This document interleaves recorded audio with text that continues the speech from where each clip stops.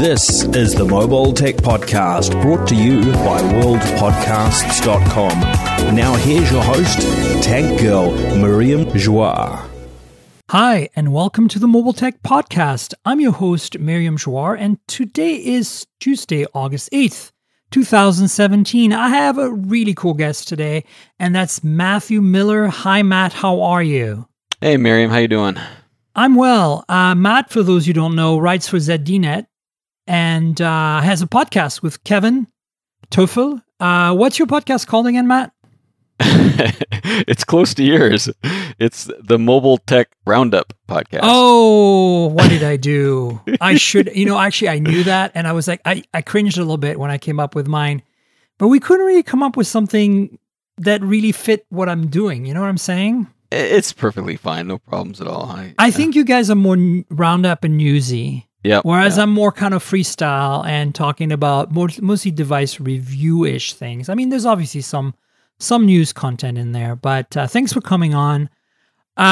So I wanted you to start with the news that you wanted to talk about. You're super excited about this bike you just reviewed. So tell us about it, because this show is about mobility in general. Like, that includes any kind of mobile device that has some sort of electronics, hardware, whatever you want to call it. So tell us about this thing. Yeah, so it's pretty funny. I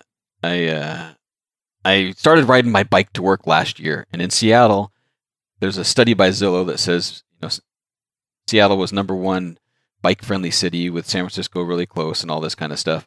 And so I've been biking a lot, and then this year I decided, I'm going to have to find a better way to commute. It's even better than my bike, because I ride the bike, but then I get to work and I'm sweating and I've got to take a shower and waste all this time. And so I started looking into some of the electric bike technologies, and a lot of them, you're talking $2,000, $3,000, $4,000, up to $10,000 kind of thing. And a couple coworkers bought a couple bikes from Rad Power Bikes here in Seattle, and so I'm like, let me check out and see what they got. And they have this new one that launched last fall called the RadCity. Okay. It's really designed for the commuter. It has, built-in fenders. It has a built-in rack. Got a big, huge battery on it and all this. So I went to the local store and asked for a test ride, and they're free to go on test rides in Seattle. And I was a little apprehensive. It's been a long time since I've been on a motorcycle. And I was thinking, oh man, if I get on this thing and it takes off, I'm going to run into a car, crash it, and all this other stuff. So I asked like a million questions before I went on my ride. And then I went on the test ride, and I'm telling you, it brought the kid out in me. I mean, when you first rode a bike as a kid, it was just like joy and freedom because you were moving so fast, right? And getting on this electric bike, I was just like, I felt like I was, 10 again. It was really a blast. Yeah, electric bikes are cool. Is this more of a motorcycle then, or bicycle? It's a bicycle. It's a bicycle, but it can obviously reach some pretty high speeds, right? Well, see, that's when I looked into... it feels like high speed. Well, 20 on a bike feels fast. Exactly, that's what I mean. That's all you really need, right? You know what they say about cars? I'm a car enthusiast, and they say it's better to drive a slow car fast than a fast car slow. That's a good point. It's a good one, right? Because it's totally true. The wind in your hair, and you're like, I'm going to die any second now. And, on a pedal bike, I can get up to 14, 15 miles per hour on a normal commute anyway. So I'm already going kind of fast, but it's taking a lot of work to do that. Yeah. Go on. I was going to say, this bike I wanted it because it has multiple modes. So you can turn off everything and just ride it as a bike. Right. It's a very heavy bike. It's 60 pounds, so it'll take a lot of effort. And then they have 5 modes of pedal assist, and then they also have full throttle mode. Whoa, what does that mean? You don't have to pedal at all. I see. Then it's like a moped. It sounds like a turbo mode, full throttle mode. Dun dun dun. Well, in my silly little video, I called it the Nacho Libre mode, and I don't know how familiar you are with that movie. Yes. When he gets on his little grocery cart bike and he does the full throttle, that's what I call that. So that's funny. Tell us a little bit more about the technology behind it, because obviously, is there any kind of app component? You can check the charge status remotely or anything like that? Or is this just purely an electric bike, no connectivity, no smarts? That was the one issue I was hoping it would have, is some smartphone connectivity. It does have a whole display that controls and monitors all of your wattage that the bike is putting into it, how fast you're going, your odometer, the different levels of pedaling. The only real kind of connectivity to a mobile device is it has two USB ports. One is on the battery and one is on the display. So you can use that to charge up your phones and other devices, which can be handy, like to put on a bike computer or something like that and have it powered on all the time.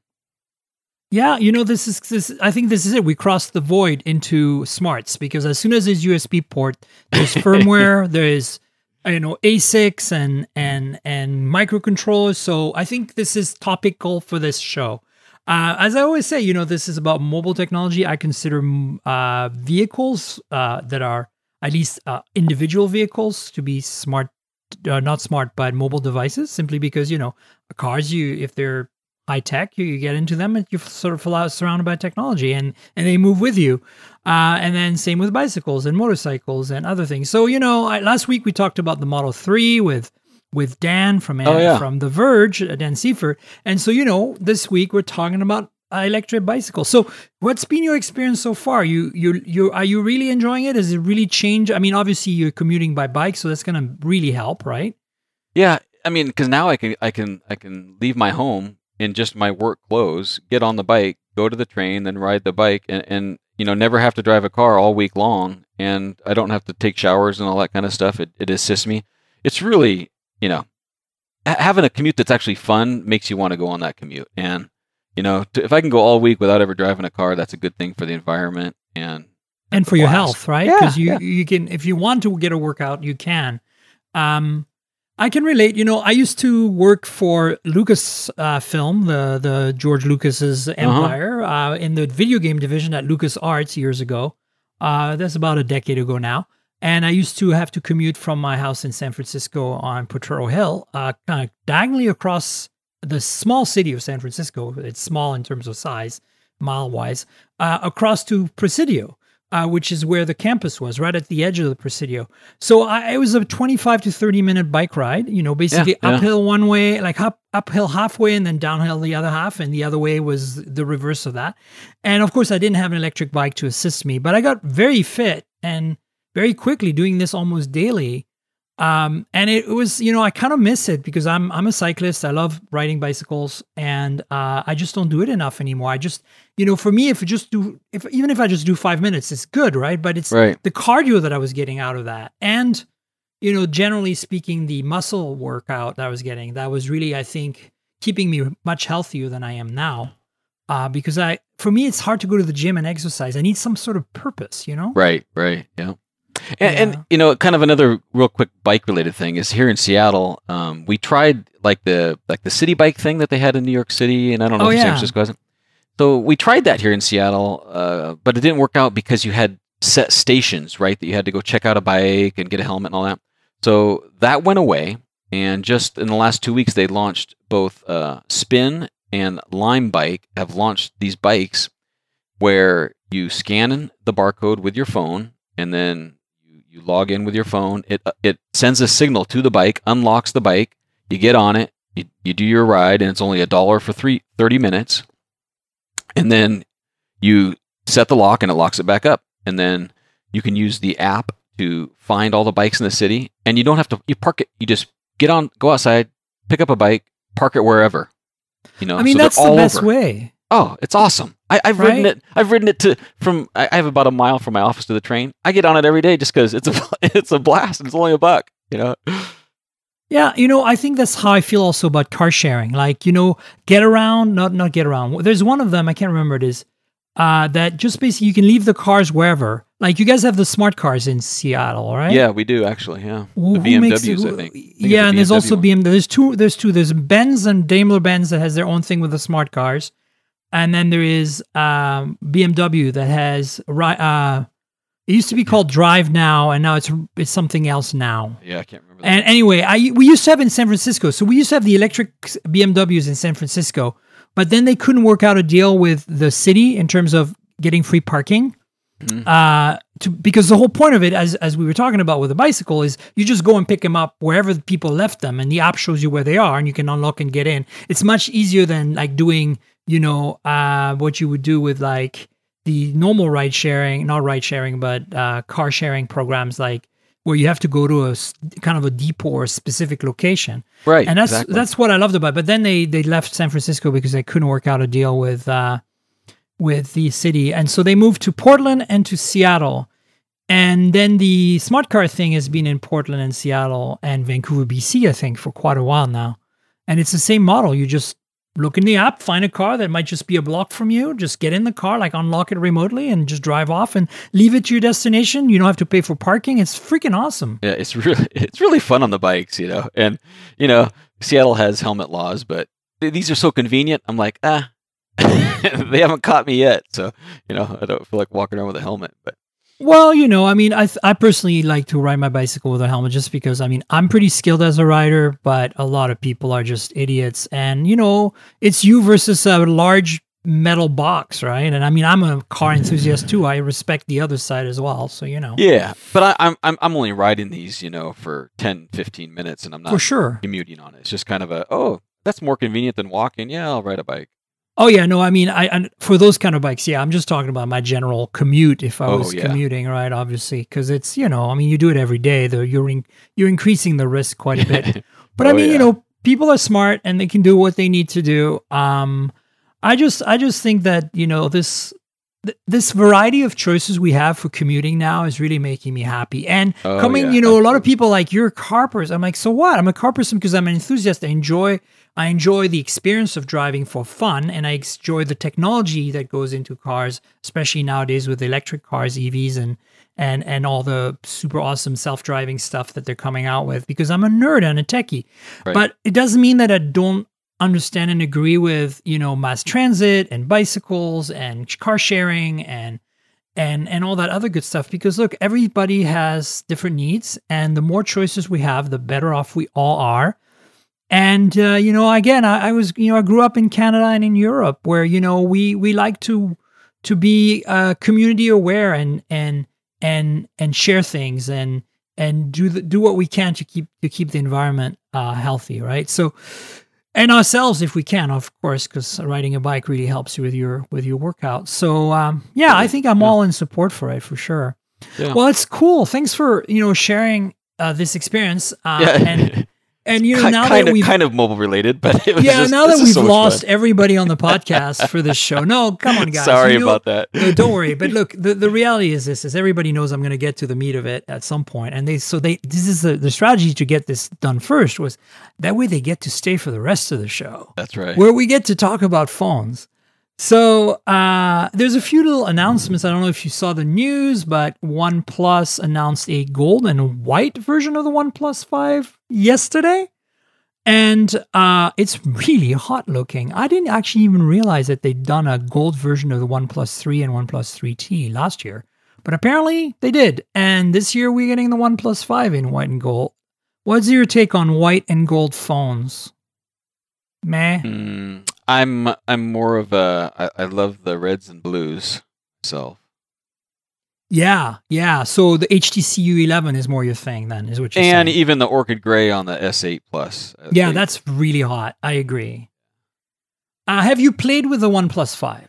I have not. Oh my God, they didn't send you one? Nope. I bought the OnePlus 3, but that was the last OnePlus that I've tried. I haven't tried 3T or the 5. You should get one from Eric at OnePlus. They're super accommodating about sending devices. Do you know him? Do you want me to put you in touch? I've had some communications with him before, but I don't know what happened. I might reach out because it is it's a very affordable, nice looking phone, that OnePlus 5. Well, it's it's a little more expensive than last year's OnePlus. I mean, the OnePlus flagship has gone up in price over the 4 generations now a bit, but it's still $200 less and very similar in capabilities to the top flagships. It's certainly very similar in specs. I don't think the dual camera is as excitingly awesome as OnePlus would like it to be, or would like us to think it is. It's good. It's definitely good, but we're at the stage now when you look at the U11 in particular, or the Galaxy S8 or the G6, or the Pixel from last year, Pixel XL as well. We're at the point where these phones are so good at imaging. Like, imaging is not just good, it's great, right? And so the OnePlus 5 doesn't quite hit that mark, in my opinion, in terms of imaging, but it's certainly better than average. And, for the price, you can't go wrong. So what color are you using right now? Well, the one that they gave us it came out in two colors, like a metallic, like dark metallic gunmetal kind of gray, with 6 gigs of RAM. And then the review units we all got was the black one, which is a black on black. And that one is 8 gigabytes. That's why the black on black is the only color for the 8 gigabyte. Oh, right. The other way around. The 8 gigabyte is only available as black on black. So I've got the high end 8 gigabyte black on black. But I have to admit, I'm a big fan of white phones. So I'm kind of interested in getting maybe that white and gold.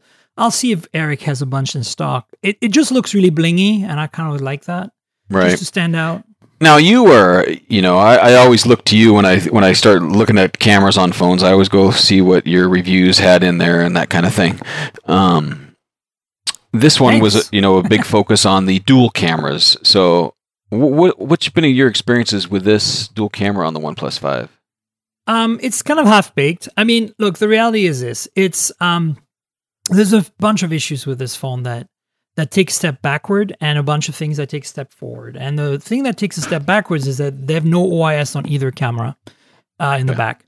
So the OnePlus 3 and OnePlus 3T at least had OIS and an f-stop of 2.0, and for its time it was a bit less than competitive, but close. Like, I think it took decent pictures for the crop of 2016 phones last year, but this year, they certainly have improved. Like, I would say it's a better camera in the baseline than the OnePlus 3 was last year, or 3T.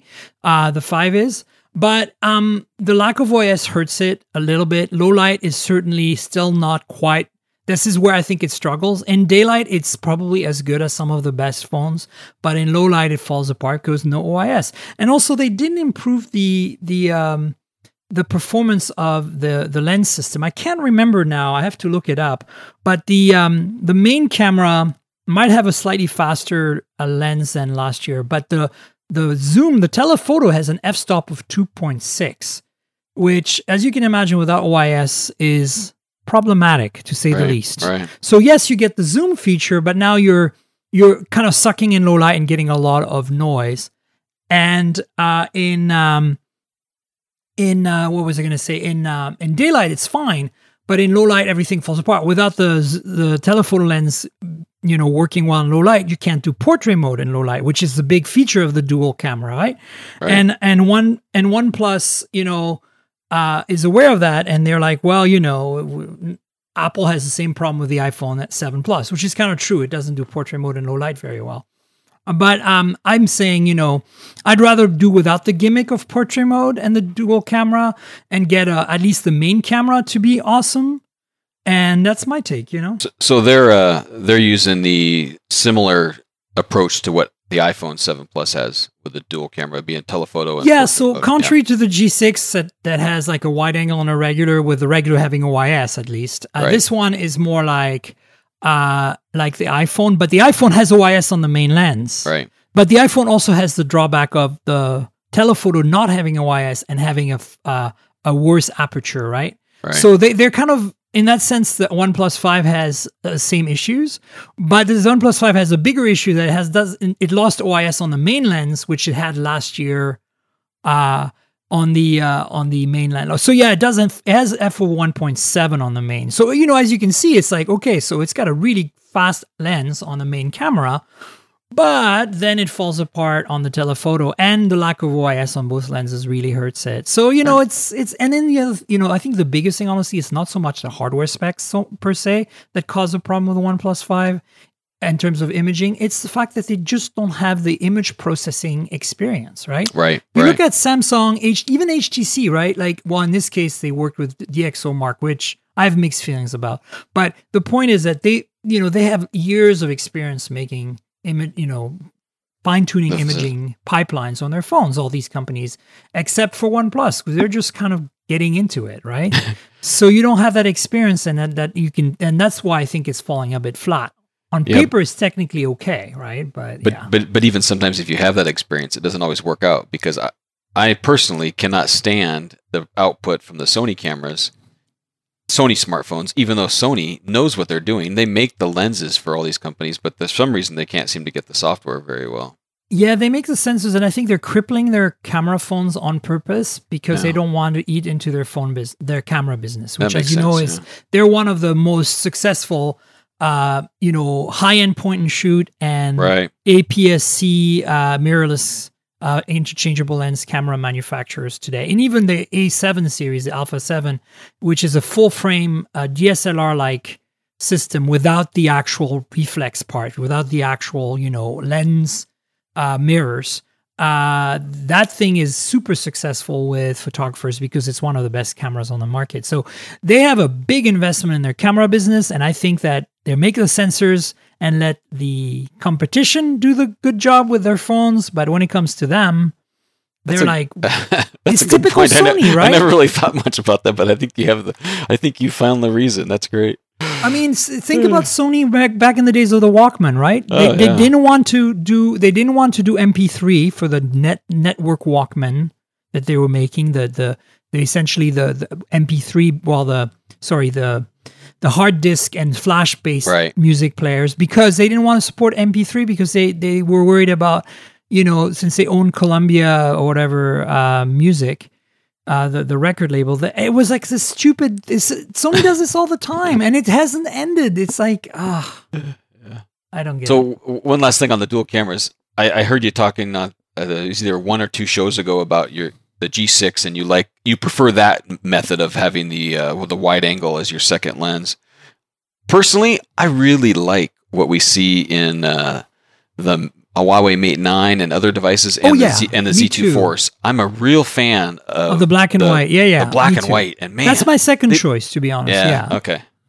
They just look so good for some reason. I don't know what it is. Oh, absolutely. Man. No, I think Huawei's doing the best so far in terms of the combination of everything. Why? Because on at least the P10 Plus, you get f/1.8 on both lenses, right? Whereas you get f/2.2 on the P10 and the Mate 9. So it's a little redux on the other two phones. But on the P10 Plus is they really pushed it.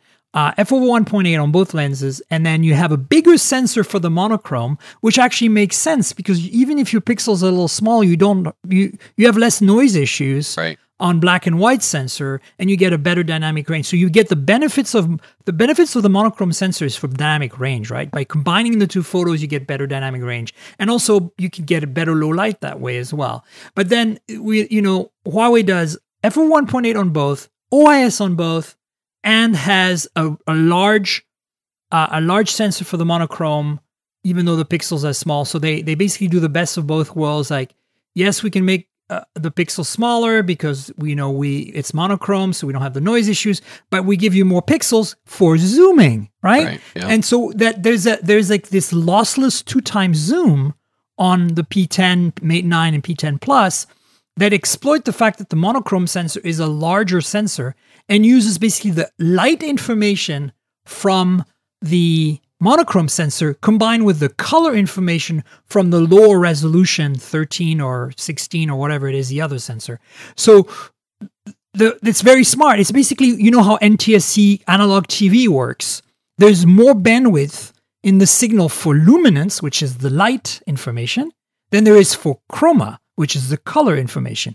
Because our eyes are more sensitive to the black and white part, the color, like the brightness differences, and it is sensitive to the color differences. Yeah. So you can encode the color basically at a lower resolution. You can have less detail on the color spectrum and more detail on the black and white spectrum and still come away with a phenomenal image.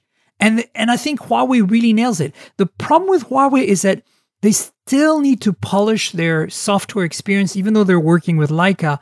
They're still not, their imaging pipeline is still not tuned just right. Right. But they're getting there. The best tuning I've seen to date on the dual camera system by far is LG, and then probably for portrait mode, I would say Apple. But definitely LG for the amount of the quality they get in low light out of those 1.13 micron pixels on the G6 is kind of stunning, considering it almost matches the Pixel with, I think the Pixel is 1.4 or 1.5 micron pixels. I think it's 1.4. It's kind of amazing. So to me, I like the idea of having the wide angle lens because it just solves a lot of problems. You're close up to something, you're at a conference, you can't get far, you can't pull back without having people walking in the way. The wide angle saves your day. That's why I like it. But I think that what Leica and Huawei are doing is the best. And then, that brings us to the Z2 Force, which I wanted to talk about. But the Z2 Force is kind of a poor man's implementation of what Huawei is doing. And the reason for that is their f-stop is only 2.0, which is worse than last year's 1.8. And just like OnePlus, last year's Zs had OIS on their cameras, and they removed the OIS on both lenses. Yeah. It's just what were you thinking, guys? Tell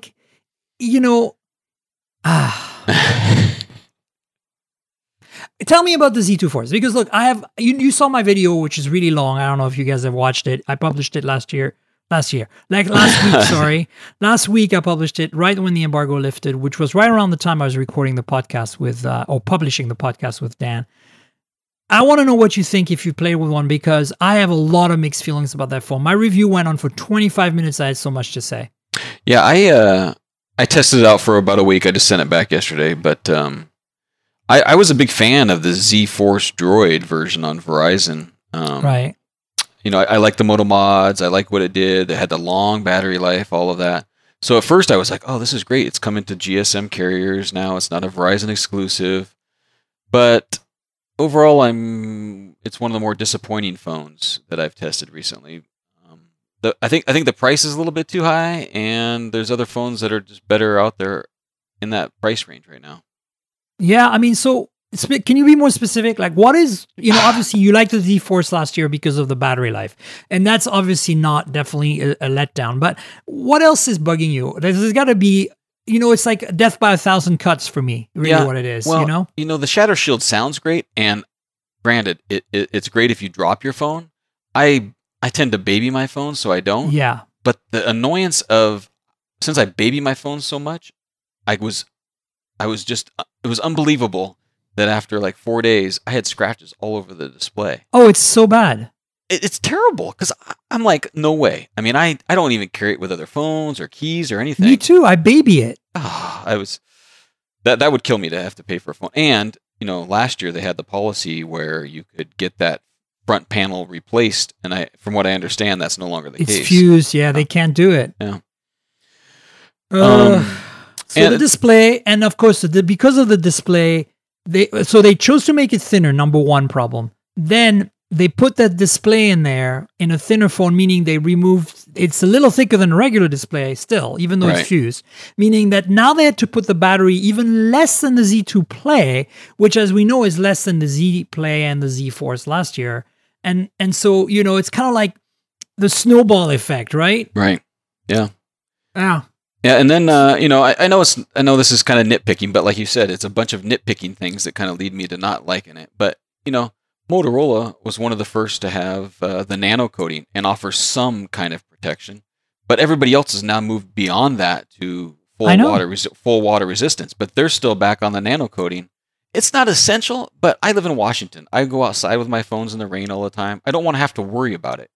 I'm not going swimming with it or anything, but I just don't want to have to worry about it. And that's just another one of the little things that plus annoy me about. You're a naval architect. You're on boats in salty air all the time. Yeah. And I go running with my phones, and I'm out in the weather, and I need exactly. to make sure it doesn't die. And I said that in my review. I think I would much rather look. I can understand the thin approach because that's what people maybe want, or it's sexy, whatever. You made that decision. I can kind of live with it. But the big thing that vexes me is you picked a display that is thicker than normal to make it shatterproof, but it scratches worse than normal, takes up more room inside the phone. So now you scale the battery even further back because of the thinness. And now you have, and granted, because the Snapdragon 835, the battery life is not that terrible. It's not. But at the same time, like, you pretty much, if you want to get anywhere more than a day, or even get to the level of performance of the Z Force last year, you pretty much need to buy one of the battery mods. And so now you're giving the carriers money, extra money. And if the phone was $600, it'd be okay. You spend $79 for the battery. I get it. But this is like a $720 is the lowest price, I think, regular price I've seen phone. And now you have to at least spend, you're going to have to buy that battery pack, mod pack. Yep. So it's like now it's an $800 phone, and you get still not maybe you get the same battery life as the Z Force without a mod last year, and then you still have the display that scratches. Wah wah wah. There are some things I like. I do like I like the Z Force Droid. I hated the fingerprint scanner because that's all it did, and it drove me nuts. Right. Now at least you can do that. The one swiping. Direction or whatever swiping. Yeah, definitely.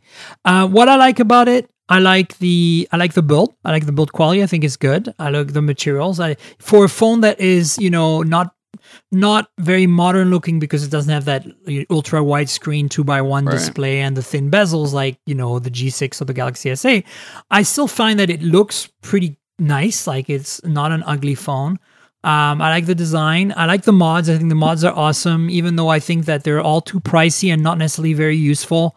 But I like the concept of the mod. I think that I support this idea of modularity. I'm starting to feel less excited about it simply because the phones I'm attached to the concept are kind of meh, other than the Z2 Play, which I really like, by the way. But at least Motorola's consistent, right? They made a decision to go with mods, and they keep on releasing devices that support that. So if you invest in the mods, you can pretty much rest assured that they're going to be around. Yeah, they said they're going to support them for 3 years now. Yeah, so only 3 years. That's also a bit disappointing because I'm like, why less? Why not more? I mean, what's the big deal? Like, it should just always work. Anyway, there are lots of things.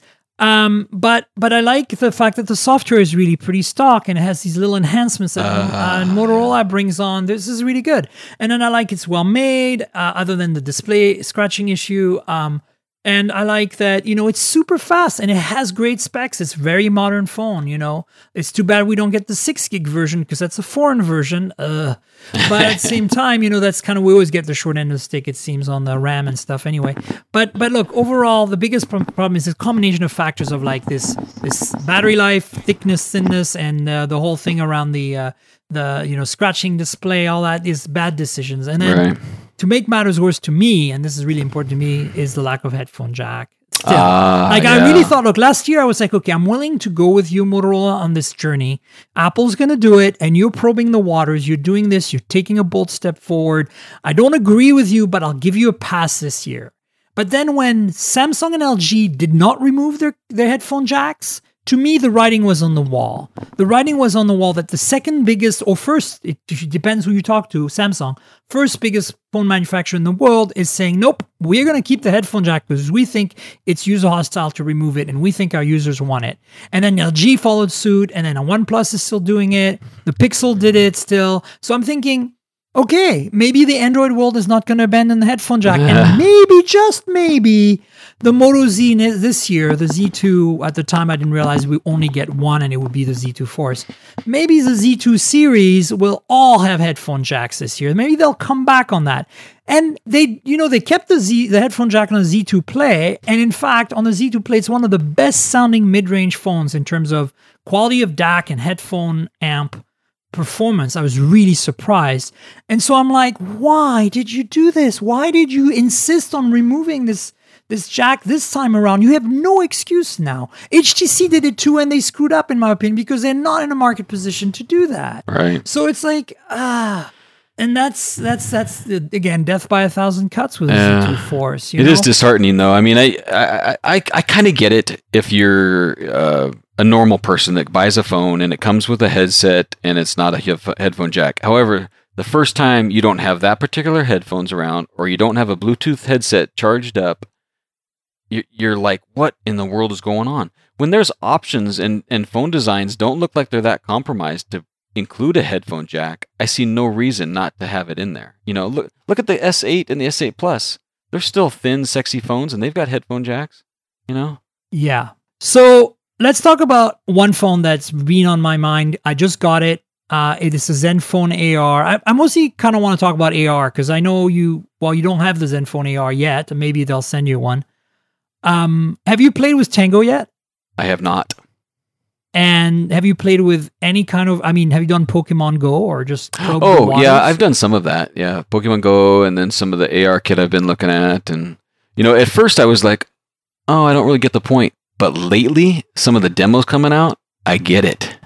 It took a while. It's starting to look really good. I have to say, I'm very impressed with what we're seeing on AR Kit. Having played with Tango, I don't know if you've read my review on ChipChick. Go check it out. It's the Lenovo, what was it called? Fab 2 or something. Oh, yeah, that's right. It's a massive phone, like 6.4-inch screen, but not a wide, like skinny wide screen like the G6 or the Galaxy S8. It's more like, big phone with the bezels and everything and a 6.4-inch display. And, it's the first Tango phone officially with all the sensors and stuff. And I have to tell you that when it worked, it was magic. The problem is when it worked. And it was buggy, and the apps, the demos weren't really that compelling.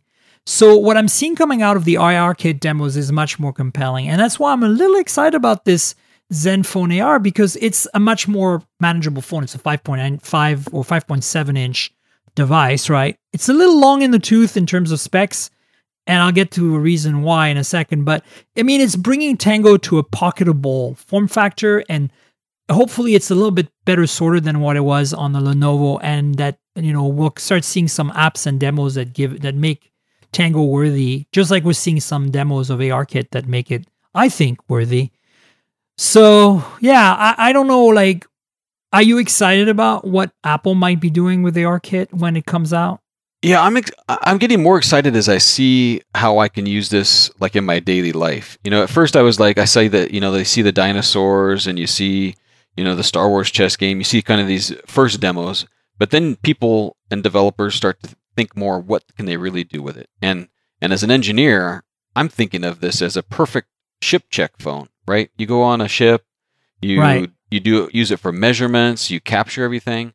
Then the client says, hey, we want to put this pump or this piece of equipment over here. How would that look, and how would it fit there? You can do all of that now virtually, right? You can kind of grab that pump and put it over here, and you can see how it looks. So I think the potential we're seeing the potential grow every day, and I think people are going to get more excited about once they really realize what it can do. Yeah, no, I think for me, it's like the measuring tool app on Tango, for example, and we've seen similar apps for ARKit now, is really, really magical. It works really well. You can measure anything. Just point a cursor at one end and the other end, and you have the length of a car, or the length of this bookshelf, or the length of even the screen diagonal of the phone. You can do it right here in front of you. It's amazing. Have you seen the Made with ARKit Twitter page? No. Well, I would go there, and about the third or fourth one down, there is it's not necessarily practical, but it's the coolest demo. It reminds you of back in the MTV days, and it starts playing a picture frame in the middle, and there's music going on, and there's a person dancing in black and white, and then you kind of walk through that, and the whole room turns into black and white and color mixtures. It's really phenomenal. Is that the one that's like the Aha video from the 80s? I think that's what it is, yeah. Where it's yeah, exactly. That's it. That's Aha. Yeah, I've seen that demo. It's really impressive. The other demo that was really impressive, there's a TARDIS demo. Somebody simulated a TARDIS. So it's just sitting there on the sidewalk, and when you open the door, you get inside the TARDIS, right? Yeah. And then when you get inside the TARDIS, you look out the door, you see the reality beyond the door, right? Yeah. And it's really, really well done. These are the two most impressive demos I've seen. And it's sad to see, that Google's had this early take on this technology, but clearly not. The demos are much more compelling on ARKit right now. And that's kind of why I'm hoping this Zenfone AR, for me, it's going to be a 6 month or 9 months now, because I reviewed the Fab 2 in November. It's going to be a 9 to 10 month later kind of view of where is Tango now? Are the apps any better? And this phone is a lot more manageable. What does it bring to the table? But the phone was announced at CES. And it's Snapdragon 821. I mean, it's not, spec-wise, it's still relevant. Obviously, the Pixel Snapdragon 821 is still a good phone, but we all know there's a Pixel 2 coming, and it's going to be better, blah, blah, blah.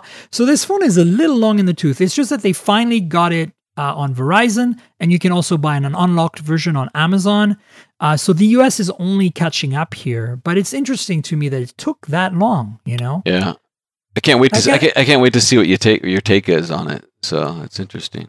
Yeah, I mean, I'm not sure I'll be doing a formal review for Chip Chick this time around, but I am certainly going to play with it and kind of see how much things have improved. I don't really think it is justifiably needs another review. The first Tango phone was, I think, worthy to review just because there was nothing like it before. Right. But we'll see. So I've got it here. So stay tuned, listeners, for some thoughts on that phone. And then let's see. We've talked about a lot of the phones. So let's see. We talked about the OnePlus 5, the Z2 Force. Did you ever play with the Z2 Play, by the way? I never did. I've heard so many good things about it. It is so good. I mean, it's, some people arguing, saying, well, it's not as good as Z Play last year because the Z Play had such a great battery life. And it's 85 to 90% the battery life of last year in a much thinner package.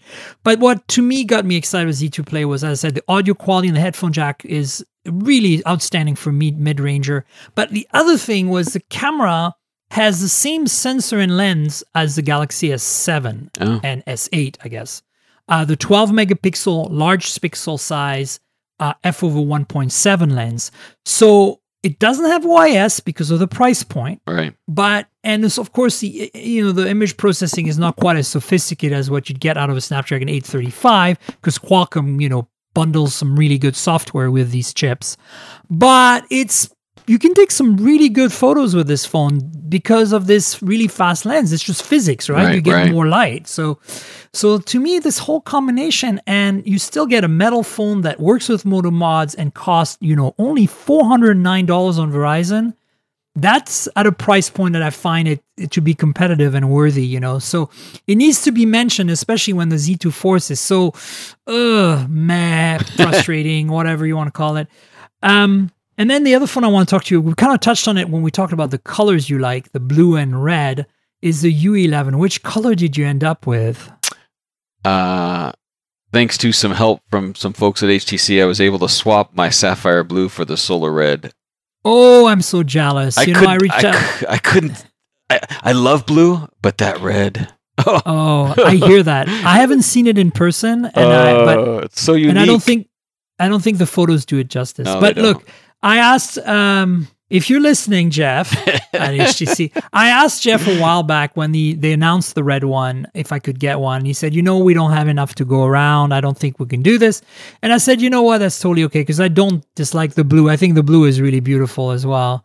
But I have to say, if Jeff, you can swap me that blue for red, I'll take the red, especially because my blue one is a Sprint unit, so not unlocked, not that convenient to use abroad. Hint, hint, hint. I love you, Jeff. But we'll see how it goes. So I've heard on the last couple of podcasts of your show that you've talked quite a bit about the U11, the audio quality, right? And yeah, I understand what you're saying about HTC doing their own thing with the DAC and all that kind of stuff. But maybe it's because I'm an old man, I'm almost 50 or what, but... Well, I'm almost 52, I'm 48. Oh, so am I. But there you go, we match. When I plug in the included, the Usonic or whatever headphones, I really, really enjoy that experience. And that's if you're happy, that's all that. Like, look, I tell people if they're happy, that's all that's good enough. I will never use them because they don't sound good enough to me. Oh, okay. And even with the tweaking, so the biggest problem is that's fine, right? Like, okay, so for those people that like the Usonic headphones, they're in the box. Use them. It doesn't matter if you don't have a headphone jack because the Usonic can't work with a headphone jack. You need they're active headphones. They have microphones built in for noise cancellation, all that good stuff. Well, that's what I like about it as a commuter is I like the noise cancellation and everything that's in there. I get it. It's not a problem. I totally understand. But for me, I have access to much better both larger studio headphones in the house, but also really, really high quality. They're not noise canceling, but they're noise insulating earbuds. Basically, they're earplugs with built-in drivers. And they're much more effective than any active noise reduction. Like people who swear by their Bose, I get it because they cup your ears more comfortable than sticking something in your ear canal. I get it. For some people, that's super intrusive, but you'll never get better than, other than a direct implant to your brain, putting something in your ear canal that's isolated by essentially an earplug surrounding it is going to be the most noise reduction you get, more noise isolation, and more importantly, the most direct to your eardrum frequency response and quality. And if your drivers are good and the headphone amp and the DAC are good, you can get an incredible audio experience that way. And so that's what I go for. And I've been spoiled. I've been using that high quality stuff for over 20, probably 30 years now. Yeah. Like since I was in my late teens, I invested a lot of money into my listening gear because I've always been a bit of an audiophile. So I got headphones in my collection that are 25 years old, and I'm not going to replace them. They're like $500-$600 headphones. I mean, they're great. So having a universal connection for me to plug them in and being able to enjoy them is really critical to me. And that's why that makes a lot of sense. Yeah. And then, the adapter that comes with the U11, as I mentioned in the previous podcast, wouldn't be a big deal. But because they chose to make it an active adapter where the electronics, the DAC and the headphone amp are inside the dongle, not inside the phone, it's not just a dumb analog, adapter like the Moto Z uses for its USB-C because it's analog. Right. They had to, put kind of shitty comparatively electronics in this tiny little dongle that's really cheap versus what you would be able to put in a phone by default, like even the Moto Z does. So that's the kind of the problem they're running into with it. And to me, it's like for a company like HTC who is really trying to make, to be out there and successful and get some love and get some sales, you're cutting off a whole bunch of people who are going to be the more kind of passionate people like me who have been following you and supporting you for so long because for many years you had the best sound quality coming out of headphone jack. Yeah, because they had the powered amps and the headphone jack and everything else going on. So then they cut us all off now. And so we're like, okay, look, we rooted for you all these years and then you pull this move as a marketing move when yes, it's true that 90% people are going to be served by the Usonic, but those 10% of people you alienated are going to be your most vocal supporters because they were weaned by you on a good music listening experience through a regular headphone jack. It would have cost them so little to put a real headphone jack on that phone and still bundle the Usonic headphones with USB-C in the box and still give everybody the same experience. I know. And that's my vexation with them. It's sad. Yeah. It's just sad. I still love the phone though. It's, like you said, the camera experience is great. The software is pretty clean, it's fast, super fast. Very happy with it. Sure. Yeah. I mean, it's one of my favorite phones of the year. The camera, I mean, a lot of people don't get how good the camera is on that phone because we get such a good experience already out of our phones today. Like if you have an iPhone 7 or 7 Plus or an Pixel XL or Galaxy S7 from last year or Galaxy S8 from this year, you already know what excellent imaging means, and you are experiencing this every time you take a photo.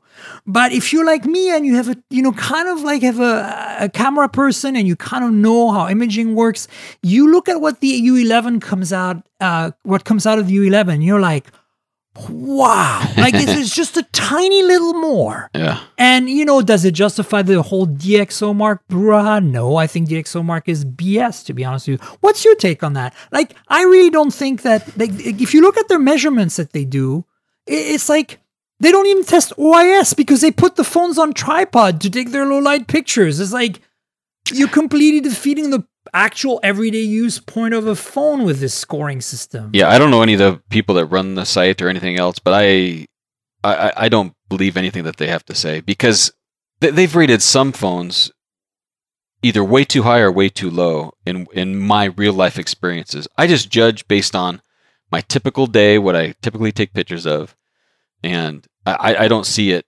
when their results come out. Now, on this U11, okay, so maybe it is one of the best scoring ones, and there might be valid there, but I don't put much stock into their ratings personally. Yeah, no, it's just a coincidence, in my opinion, that this one, is, not a coincidence. I mean, they clearly worked hard to get a good imaging experience, and of course they're going to get a good DxO score. In fact, they worked with them, so, you can buy your way through DxO Mark. That's how it works, right? And I get it. It's their business model. I'm not knocking them.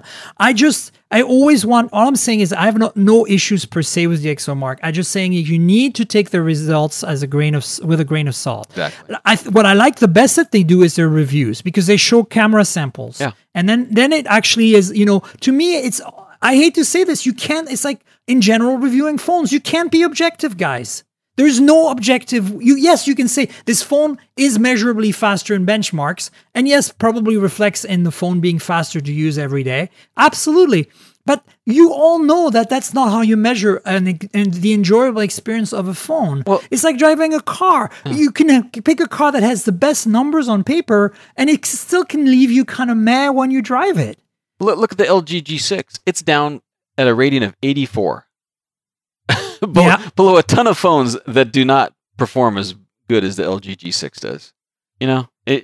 It's an indicator, but I wouldn't go by it as your default whether you buy a phone or not. Absolutely. And I think the other problem is again, it's like you have to be subjective with this stuff. Some people prefer Galaxy S8 photos over G6 photos because the color balance. And you know what? And I'm not going to argue with you, but as long as we both agree that it's one of the top 3 phones, probably 5 phones on the market in terms of imaging. As long as we both agree that those 2 phones are up there, I'm in. Right. We're friends. But the moment you say to me like, "Oh, I'm going to buy this because it has a high DxO Mark," I'm like, "You're insane." Agreed. Yeah. I don't know. It's just crazy. Oh, man. So I'm trying to think what else we wanted to talk about. I kind of want to let's talk about this. Have you reviewed the G6 and the Galaxy S8? And if so, what is your take on those 2 phones? I have. I've looked at both. I bought an S8 Plus. Yep. I keep on going back to the S8 Plus, and it's not. It's a good one, huh? I love the design, but I never use the edge screen. The camera's great, but it's other things that are in there. Like there's some conveniences. I know a lot of people just hate Samsung software, but there's some things in there for my daily communications and stuff. As far as like messaging, the phone dialer app, I mean, these little teeny things, but those little teeny conveniences really make it something that sets it apart over some other phones I have. And then, I'm a huge fan of wireless charging and wireless fast charging at my office. I just set my phone down. I don't worry about any plugs to charge it up. There's little conveniences that added up to where I keep on going back to this.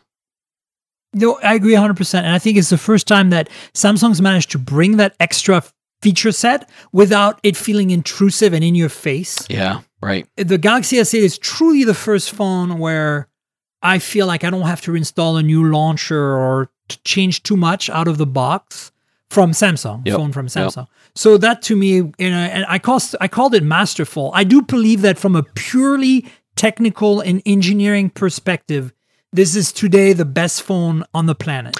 And as an engineer, that's one of the reasons that I keep going back to that versus my iPhone 7 Plus. I'll put my SIM in an iPhone. It can only stay there for a day. I'm like, okay. I know. I can relate. I know. So you wanted to talk about tablets. And I want to know what you think of tablets. Are tablets dead?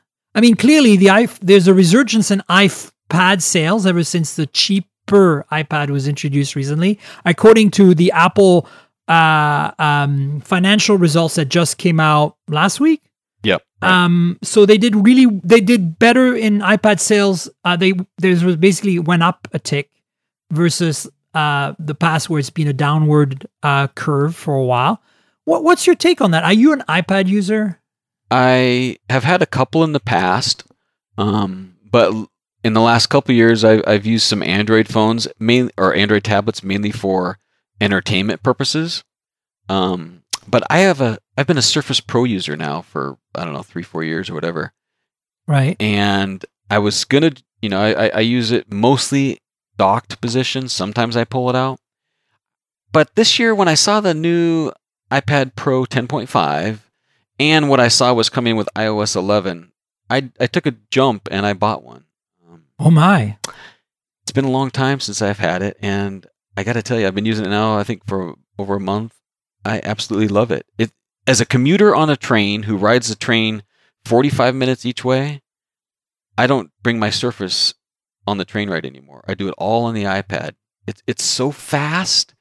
It's a smaller tablet than the Surface as a tablet. I am absolutely loving the Apple Pencil with OneNote because it can search in my scribbly handwriting. And so now I'm replacing all of the paper notebooks that I write in and never ever look at again. I'm replacing those with OneNote because now I'll be able to actually use the information that I capture in those notes and search for that. When I always have these, hey, I know I talked about this on a phone call a year ago or something, and now I'll be able to have all that information, No, I hear you. I mean, that to me, look, this is what I hear from everybody who uses an iPad for productivity work. I haven't been able to make the jump somehow. I think I'm just too old school. I still need a pickup truck like Steve Jobs would talk about when he talked about the Mac. Right. I need a more general purpose device. But I understand that those people like you and like Harry McCracken, for example, who have, used their iPads for productivity stuff, have found it to be a life-changing thing and swear by it. And I'm not surprised that's working for you, especially on an iPad Pro, the faster, better one. And the Pencil is pretty awesome from my time playing with it. So, I'm not saying tablets are dead, but in terms of Android tablets, that's another story. It's a dire world out there. Oh man! You see the Pixels are on sale now, and Google's getting rid of all the stock because they know the new things are coming. That dang, what is it? The Pixel C is still full priced, and no one's buying it. Yeah, it's kind of pathetic. I mean, I don't remember having a recent Android tablet experience that I liked. Yeah. And I hate to say this because I'm a hardcore Android user. I think it's my favorite phone OS. It's super productive for me. But for me, when I want a tablet right now, I don't. I'll be honest. I'll do one of a few things. I will pull out my MacBook 12-inch, which is almost as big as a little bigger, but about the same weight and size as an iPad. It's certainly smaller than the 12-inch iPad. Right. And it's a full computer. I don't have a touchscreen, but man, I can be productive with that thing. And it's got a great battery life. It's a little bit on the slower-ish side if you have a lot of tabs open, but I know better than to do that. And I also have a bunch of Windows 10 boxes. Specifically, I have a Surface Pro, the third version. I guess it was called the Surface Pro 3, wasn't it? Right. Because the new ones are just called Surface Pro. And I have but this is a review unit. I should mention it, by the way. Yeah, thanks for reminding me. Woohoo! Thanks for reminding me, Matt. I have been reviewing the Dell Inspire. No, is it Inspired? XPS 13 2-in-1. Oh, yeah. XPS 13 2-in-1. So that's the super thin one with very little screen bezel. So it's about the size of a MacBook Air. Pretty small in footprint, pretty thin, and it has a display that almost is bezel-less. So instead of being like an 11-inch display, it's a 12-inch, 13-inch. Instead of a 12-inch display, it's a 13-inch display, and the same form factor. And the 2-in-1 one, obviously, is a not convertible, like a yoga. You can kind of like bend over backwards and use as a tablet. So I've been using that, and I have to say, this is the first Dell I've used in a while where I don't feel like ripping my hair out and throwing it against the wall. So that's a good thing. Yeah. What I mean by that is that it's fast. The trackpad, which is a big thing for me, works well and smoothly on two-finger tracking, which two-finger scrolling is my big thing. And for a long time, Macs and Chromebooks were the only ones who could pull it off. Yeah. I don't know what it was about Windows boxes, but this Dell does the two-finger thing really well. And the only thing I have to say I'm a little disappointed with battery life overall. I could be a little better. and then the headphone jack broke. Like I think it's just a loose connection, but that doesn't bode well when a device is less than a month old. And headphone jack breaks. So I'm using an external DAC. I have a really tiny, like it's the size of like 2 or 3, what's it called? Bars of chewing gum packed together, right? Right. And it's USB, and it plugs into a USB port, and I get a headphone jack on that, and it sounds fantastic. So I use that instead. But it's like kind of sad. Like if I owned it, I'd have to return it to Dell or something for repair right now. I'm like, seriously, guys, it's a month old. Like my MacBook 12-inch is 2.5 years now, and I'm still using the same headphone jack, and everything's fine. Like I think this is just a one-off kind of situation, to be honest with you. But look, I don't want you guys to think that you shouldn't buy this because my headphone jack broke. If you are looking for an affordable 2-in-1 that is thin and has very few bezels and all that, I was really impressed with the Dell XPS 13 2-in-1. So I've been using that a little bit, the Surface Pro, and that's what so when I want a tablet, I really don't use, the thing is you've learned now, right, Matt, is that an iPad is a completely different experience. Oh, yeah. It's much more optimized. It's lighter, it's thinner, it's faster, it's purpose-built to be a tablet. Plus, developers have released apps optimized for that experience to make it so much better than anything else you can do on Windows and stuff. So. And so that's the thing for me. I've always known that at the heart, I like having a full computer with me, and that's why I was really attracted by the Surface concept. Right. But at the same time, it's like I know I'm compromising in some ways, right? Because I know I'm not getting a full tablet experience that's optimized for my fingers, right? Right.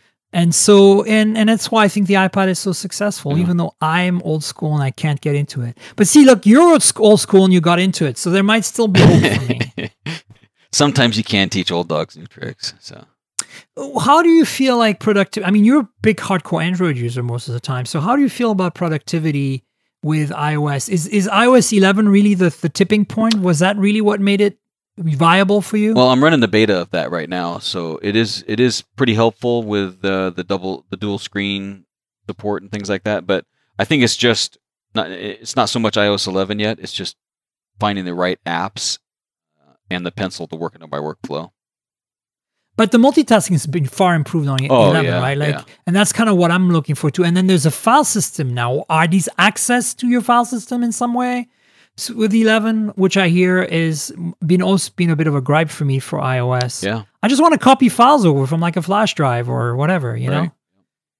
And you can do that apparently. And you can, yeah. There's a files Explorer right on there now. I've kind of moved to the cloud just because it's bouncing between as many phones as I do. Oh, cloud me solutions too. are the way to go. But sometimes I'll give you an example, right? I make a lot of my videos with the U11 right now, my the embargoed videos that I can't do live on my YouTube, because it's such a good camera phone. And so, they end up being like 20 minutes long, 3 gigabytes of 1080p video. And I'm like, okay, let's transfer that back to my computer. And I found that, I pretty much have to use the Android file transfer app or MTP compatible software on Windows, which, as you know, is native. Just plug it in.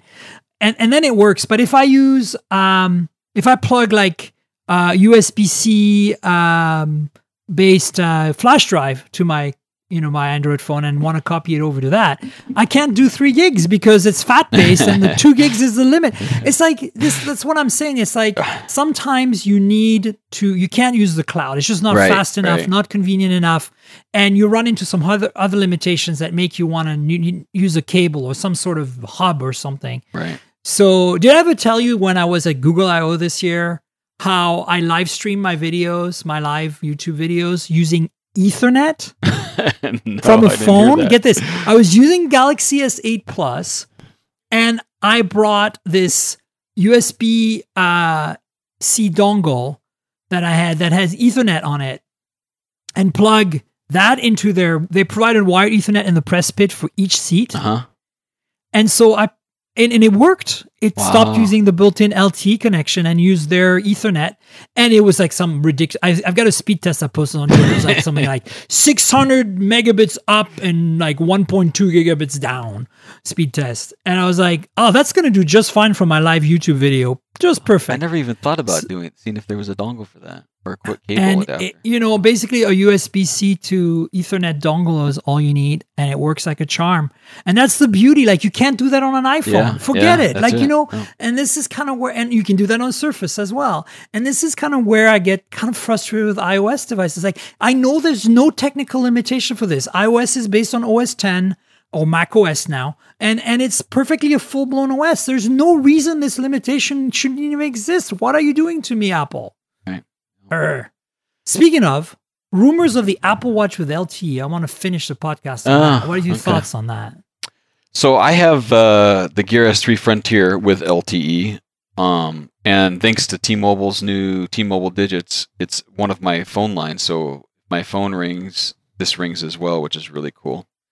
And I couldn't wait to have LTE because as a runner, I don't always like to run with my phone, but as I said earlier, I'm approaching 50, and as I get older, I want to have a phone with me in case there's a problem. So I've been using the Gear S3 Frontier with a phone capability, and it's been great. The one thing with the Gear S... go ahead. No, go on. I was going to say, the one thing with the Gear S3, compared to when I went with my Apple Watch, is the battery life is just better on the Apple Watch. So I look forward to this on the Apple Watch, with the caveat that I think Apple's going to limit how much you can do with that, which is a good thing. Well, for battery life purposes. For battery life purposes, exactly. And I get that. Apple's really good at, I think it's actually a healthy thing that they're doing to kind of like limit what you can do just to get a better experience overall for the average user. But at the same time, like, do you think these are rumors on LTE watch from Apple? Do you think that's going to happen? It seems to make sense to me. It's a no-brainer, right? It makes sense. And I think Apple will do it smartly. And to be honest, with the Gear S3, people, of course, there's headlines. You can now use an Apple Watch without an iPhone. It's not going to happen. And even with the Gear S3, technically you could do that, but it doesn't make any sense. Who wants to do all of their communications, browse everything all on a watch face? You don't. There's certain key reasons to have that standalone connectivity. And if you limit it to that, no one would know the difference because the experience is optimized that way anyway. So yeah, I agree 100%. I have yet to play with the Gear S3. I hear lots of great things. It's awesome. I hear it's the best smartwatch, and me, I'm a big smartwatch person. Right now, I'm using reluctantly. I want to be very clear about this. I'm reluctantly using the Huawei Watch 2 because it's got Android Pay, and my old Watch 1 didn't. But I'm vexed by the look and feel of this watch compared to the previous one. And I put a beautiful leather band on mine, so it looks a little less like a sports watch now.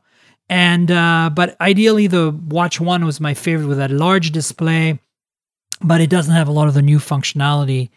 I was going to ask you something. This digits thing that T-Mobile has. Mm-hmm. Okay, so you're going to laugh at me, Matt, and please do because it's worth it. I don't get it. How does it work? I'm really confused about it. I'm an engineer, but I've never found anybody who could explain to me how does that actually work, because I don't want to join it. Because I'm a T-Mobile customer. Right. I don't want to go down that rabbit hole if I don't understand exactly what's going on. So tell me what you think is going on, if you know, and what does it bring to the table, and why do I want it, or why do I not want it? Digits is funny because, I met with the technical team and the engineers behind all of that last fall, and they gave me some beta stuff to try out and all this, and T-Mobile has done a ton of work on the back end to make this whole thing work. And I can't really explain what's going on. And for the last 6 months during the beta test, I was trying to figure out how do I explain to readers why it's important. And it's very difficult to really tell people unless you have experiences. And it's for people like us that have lots of phones, it's been awesome during reviews because I could set all the different phones up to all have my T-Mobile number. So when it would ring or when I would call out, I would always have one number no matter which review phone I was using. But beyond reviewers, to me, if you have a smartwatch, it's similar to how AT&T does it, but I think the way T-Mobile's technology works is it's more up on their server side and their network side to make that happen rather than just a smart forwarding of numbers and that kind of thing. It's a seamless. My watch, I mean, I can make calls, texts, whatever from my watch. Nobody knows it's not my phone number. It's so well integrated. So basically your one number basically rings multiple SIMs. Is that correct? Is that what I understand? There's two ways to set it up, which is I think what confuses a lot of things too. You can either have one number, multiple devices, or multiple numbers on one device, because some people they have numbers they hand out for a business group or a soccer team or these kind of things. People like having that. For me, I just want one number to give everybody and just use that number. So I'm on the one number multiple device party. Yeah, I understand that. Anyway, I need to figure out what they're doing. I want to know that. Yeah, I need to talk to them because there's a guy there. I think his name's Evan. If you don't have a contact, I should put you in contact because he did all the back end. He headed up all that effort. It's pretty. You'd probably love it. You'd probably have a nice deep dive talk about that. Yeah, well, I want to figure this out because it's kind of I'm kind of tempted to jump in, but at the same time, I'm a little scared. Yeah. So anyway, yeah. Well, look, thanks for telling us or sharing what so far you've been able to figure out. But you haven't noticed any weirdness, right? Like when you travel abroad or anything like that, everything just works. Your phone number, you still get your text messages. Everything is fine. So far, been flawless. I don't even. I forget that it's not even just part of the deal. Seamless. That's very, very cool. Well, you heard it here first. Well, maybe not. Maybe you talked about it on your podcast. So, did you? What? Digits? Yeah. Digits? Yeah, you did. Of course you did. All right. So you didn't hear about it here first, but you heard about it from Matt here first. There you go. Boom. Well, I think we should wrap it up. Have we talked about everything? I think we have. I think so. Yeah, I want to thank you for being on, Matt. And do you want to plug your site, your podcast, yourself, and your Twitter and all that good stuff? Sure. So I write a couple blogs on ZDNet. Just go to zdnet.com. You'll see my stuff there. We do the Mobile Tech Roundup podcast with Kevin Tolfel. We just celebrated episode 400 over 10 years a couple weeks ago. Wow, yeah. That's amazing. We don't record every week. We do it in the summertime about every other week or so. And then I'm all over the internet and social networks as Palm Solo, which is a mix match of Palm devices. Back in 97, I started using them, and my favorite character, Han Solo. I think it's an awesome handle, by the way. Still one of my favorites. Most creative handle, one of the most, I don't know. So it goes back a long ways. I'm not changing it. How long have you had it? Like I said, I think it was, oh man, this is back when I was reading Palm websites and you had to have a handle, and I created it. It was So 20 years. Yeah, exactly. 97, 98, some time frame like that. Yeah. You know, Tank Girl, my handle was only with Drop the Vowels because at the time the other one was taken. And this was 94, 95 for me. Wow, yeah. On various bulletin boards. Bulletin boards, yes, exactly. IRC, yeah. I was on IRC. I was super active on IRC. So anyway, that's how I started. And then, I needed handles after that, and I just stuck with it. And nobody had the one without the vowels. And a lot of people, I always joke that Flickr inspired themselves from me because they came after my handle, right? Dropping the vowels. Yeah. So there you go. All right. Well, listen, you guys know where you can find me at TNKGRL, as we just mentioned, on Twitter. That's Tank Girl, drop the vowels. Find me on YouTube at youtube.com/Miriam Jouar. That's my full name spelled out, Miriam with a Y. And then this podcast is the Mobile Tech Podcast. The URL is mobiletechpodcast.com. This is in collaboration with World Podcasts, who is doing all the editing work and the publishing work on this. Thank guys for hosting me. And we'll be back next week with another awesome host. So stay tuned for more. And thanks again for being on, Matt. Yeah, thank you. And thanks for having me. It was a real honor to be on the show. Good luck. Awesome. Thanks. All right. Bye, everybody. Bye. This has been the Mobile Tech Podcast with Tank Girl, proudly presented by worldpodcasts.com. You can visit us online at mobiletechpodcast.com.